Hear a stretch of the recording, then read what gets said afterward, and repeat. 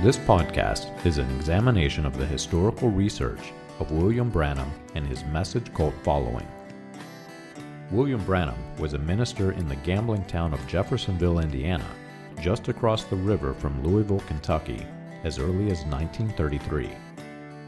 He came in contact with the Reverend Roy E. Davis, an official spokesperson for the 1915 Ku Klux Klan and later Imperial Grand Dragon of the Ku Klux Klan. Davis introduced Branham to the Pentecostal faith and the art of faith healing, which would later be introduced into Branham's stage persona as he took his place among the evangelists in the post-World War II healing revival. Branham is credited by some as being a catalyst for the Latter Rain movement and Jim Jones of People's Temple. This podcast is not sympathetic to the views of the Ku Klux Klan that William Branham held, but it is disturbing and warrants research.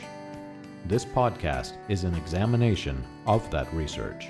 You can find more about this research and other topics on the website william-branham.org.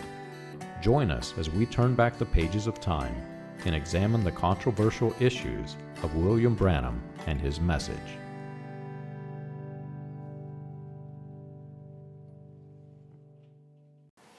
Hello, my name is John Collins, and I'm grandson to Willard Collins, who is the current pastor of the Branham Tabernacle in Jeffersonville, Indiana. Many of you may be familiar with this name, but it is a rising denomination of faith around the world based on the teachings of a man by the name of William Marion Branham. My grandfather is one of the men who walked with William Branham, and he knew him personally.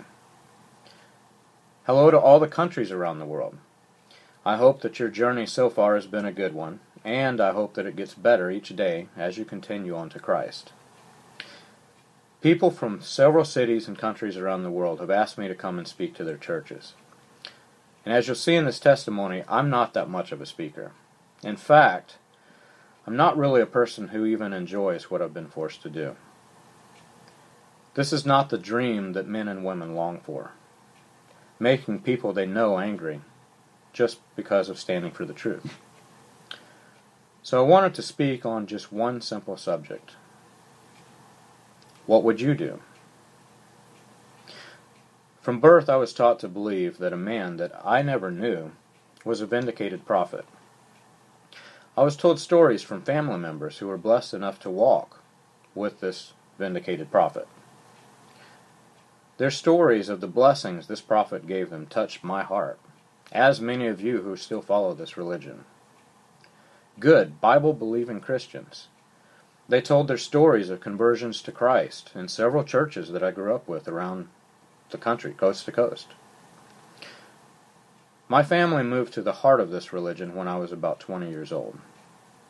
Jeffersonville, Indiana. Many of you that have read my book, Seek the Truth, know about my battle with depression. And I just knew that when we moved to what some people call New Jerusalem, I knew this battle would be ended. I never will forget the words of one man when we came here. He looked at me and he says, "If you're looking for spiritual bliss, don't come to Jeffersonville." And this just really confused me. But over time I started to realize that this man is exactly right. I looked around me and there were those who stood by my grandfather. There were those who stood by William Branham's son, Joseph Branham, calling him a prophet. There were those that told me that William Branham was Jesus Christ himself walking among us. One poor fellow told me that he watched William Branham preach in Shreveport, Louisiana, and his description was that he saw God standing on the platform. He teaches now that we're in the new millennium. Jesus Christ has came and gone. For about 15 years, I watched things worsen. I watched as one brother was shunned because he disagreed with another. Family members of the congregation shunned for one reason or another. One church not fellowshipping with another church 10 miles away. Was this the fruits of God? Looking back, I realize now that God had a hand in my life. I went through many hardships, many things that I don't even understand. But each trial had a purpose. And that purpose was to humble my pride. Honestly, I never knew that pride was even a sin. I had been taught that certain clothes were a sin. I had been taught that certain music was a sin. Many things on the outside were considered sinful. But I was taught that these things that showed on the outside were showing others what was on the inside. I was taught that these things on the outside were elementary things, and that in order for us to become greater in the Spirit of Christ, we had to do these things. Yet, at the same time, I looked around the church and realized that what was showing on the outside had very little to do with what was on the inside. I watched as holiness-dressed people were divided. How could this be? The more that God pushed me, the more I started digging deeper and deeper into what I believed. Why did I believe it? Because my family did? For me, there were two underlying foundations to my religion, both of which were laid by William Marion Branham. First, he was a vindicated prophet. I've heard this phrase over and over. Many churches have heard this phrase. In fact, one of the songs that I sang had this phrase in it. This was something that I proudly told others in other denominations of faith. Second, I was taught that he was a messenger and he was preparing the way for Christ's return. I was told that this essentially was the message. I was told that William Branham was given by God the revelation of the church ages and their time periods and the angels, as he called them, for each age. And I was told that 7 angels came down from the heavens to give him this revelation of the 7 seals. In fact, I had a photograph of the circle that these angels supposedly made in my wallet. I showed it to others. I had a photograph of a picture that supposedly was a halo above William Branham's head. And we were told that that halo was an angel of God. So I started thinking about these 2 main points of my religion. Honestly, I was afraid to question them. I'm learning now that many, many others have been programmed to be afraid to question them. For some like myself, God has to push you into the journey. Otherwise, you'll never take the first step. I had purchased a copy of every recorded sermon by William Marion Branham. It was a searchable index where I could get on the computer and I could search these things. And so I decided I would start studying every single thing that William Branham said about his prophecies. And what I found absolutely shocked me. I had been told from birth that not a single prophecy failed. Honestly, that's true if you look at the tapes in the later years. But if you look from the very beginning, not a single one happened. In fact, I don't remember many of the statements that William Branham made about these prophecies in the beginning because preachers don't preach it. I never knew that William Branham prophesied that Mussolini, Stalin, or Hitler would rise into power and face a terrible end. I'd heard this prophecy was that Mussolini himself would die, and he would face a terrible end. So I asked myself, if it's one of the 3, how did he not know that Mussolini could not have risen to power because he would die? It just didn't make sense to me. Wouldn't the prophecy have been one of 2 men rising into power? I knew that he prophesied that a woman would be president. And honestly, I never knew that William Branham said that this prophecy was fulfilled with President Kennedy.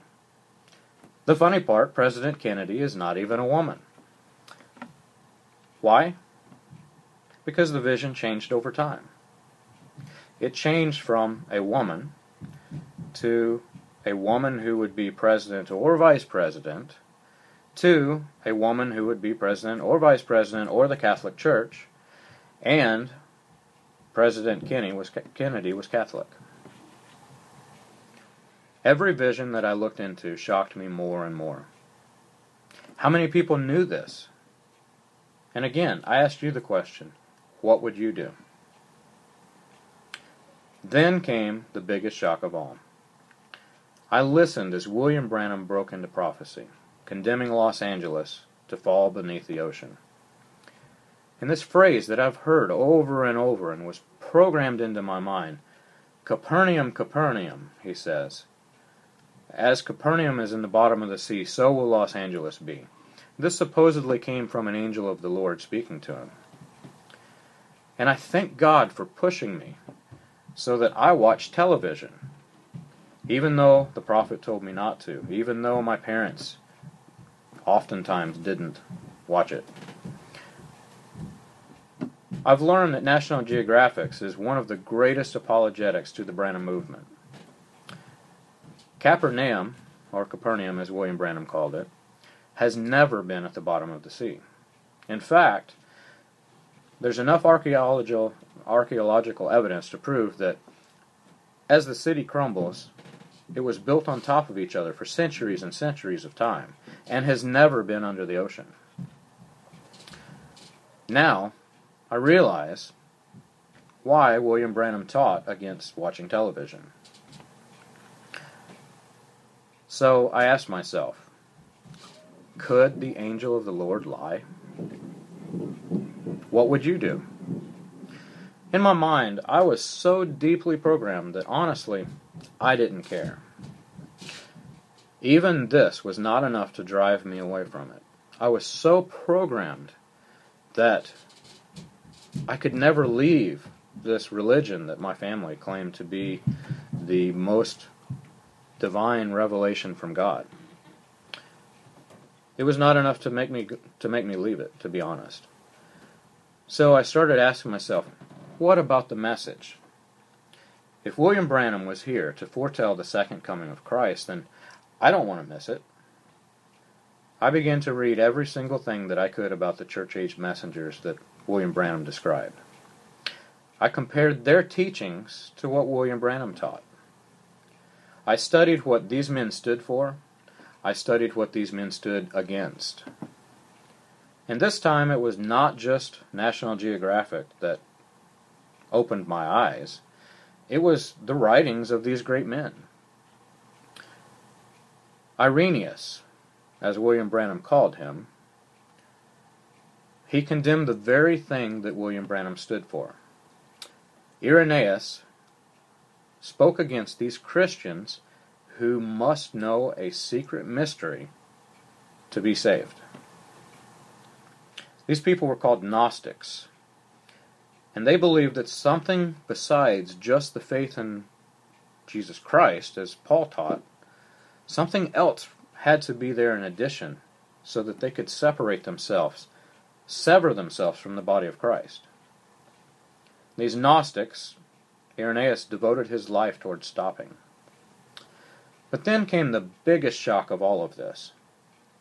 Not only did William Branham copy these church ages from a book he read by Clarence Larkin entitled Dispensational Truth, he decided that he would add messengers to each of the 7 church ages. And when he copied these names and these dates, one of the messengers that he added was not even alive during his church age, Columba. From there, it was all downhill. William Branham was in Houston, Texas when the spiritual cloud appeared. His story about the spiritual cloud grew and grew over time. Eventually, he combined 3 spiritual events into one event. It changed from a mist coming up out of the ground to 5 angels came down from heaven, and then 7 angels, because it was 7 church ages, there must be 7. His photograph of the halo that he claimed was the angel of God above his head, he claimed that it was sent to Washington, D.C., and it was. Quite frankly, this is the only part of that story that is true. The entire rest of it is not. It was sent to Washington, D.C., but why? To be copyrighted so that he had exclusive rights to sell it. George J. Lacey, part of Branham's story, was never head of the FBI, though William Branham claimed that George Lacey was the FBI investigating him. The lights did strike the lens, as Lacey claimed whenever he was paid by the Branham campaign to assess this photograph, but in Lacey's assessment, there's nothing about the supernatural involved. In fact, his statement is accurate. The light did strike the lens. There's overhead lighting in the Houston Coliseum. Later photographs inside that same building, inside that same place where William Branham stood, there's clearly overhead lighting shown at the same angle, at the same height above their heads. And so new men have halos similar to William Branham's. So one might ask themselves, are these new men prophets? So I ask, what would you do if you knew that between 2 and 4 million people around the world were tricked by an evangelist and his 2 sons? What would you do? Suddenly the song started going through my head. The rocks shall not cry out in my place. I knew what I had to do.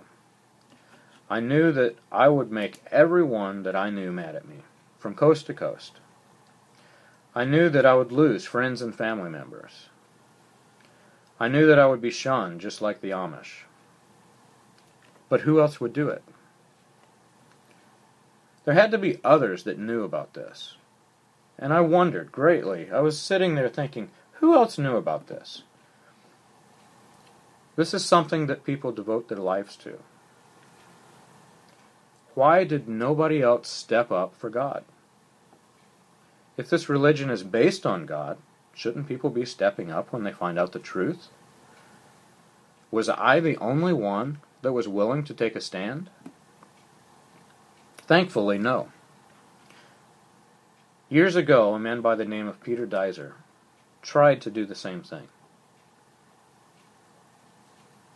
Over time, his name is forgotten. People tried to cover it up. I had never heard the name Peter Deiser. Many of you have never heard the name Peter Deiser. Why was this covered up? After him, a man by the name of John Kenna. John Kenna led several people out and to Christ, but his name's covered up. I had never heard the name John Kenna. Have you? After Kenna, Nathan Rivera. In the message for years, notice the same discrepancies. I've never heard the name Nathan Rivera. Have you? Now we have the Bergens from Believe the Sign stepping up, standing for the truth. We have Joshua Keith standing for the truth. James Manuel, others standing for the truth. The Scripture is always accurate, and God always keeps His word. The rocks did not cry out. So I'm going to leave you with this question. What will you do? Will you serve God? Or will you serve man? What will you do?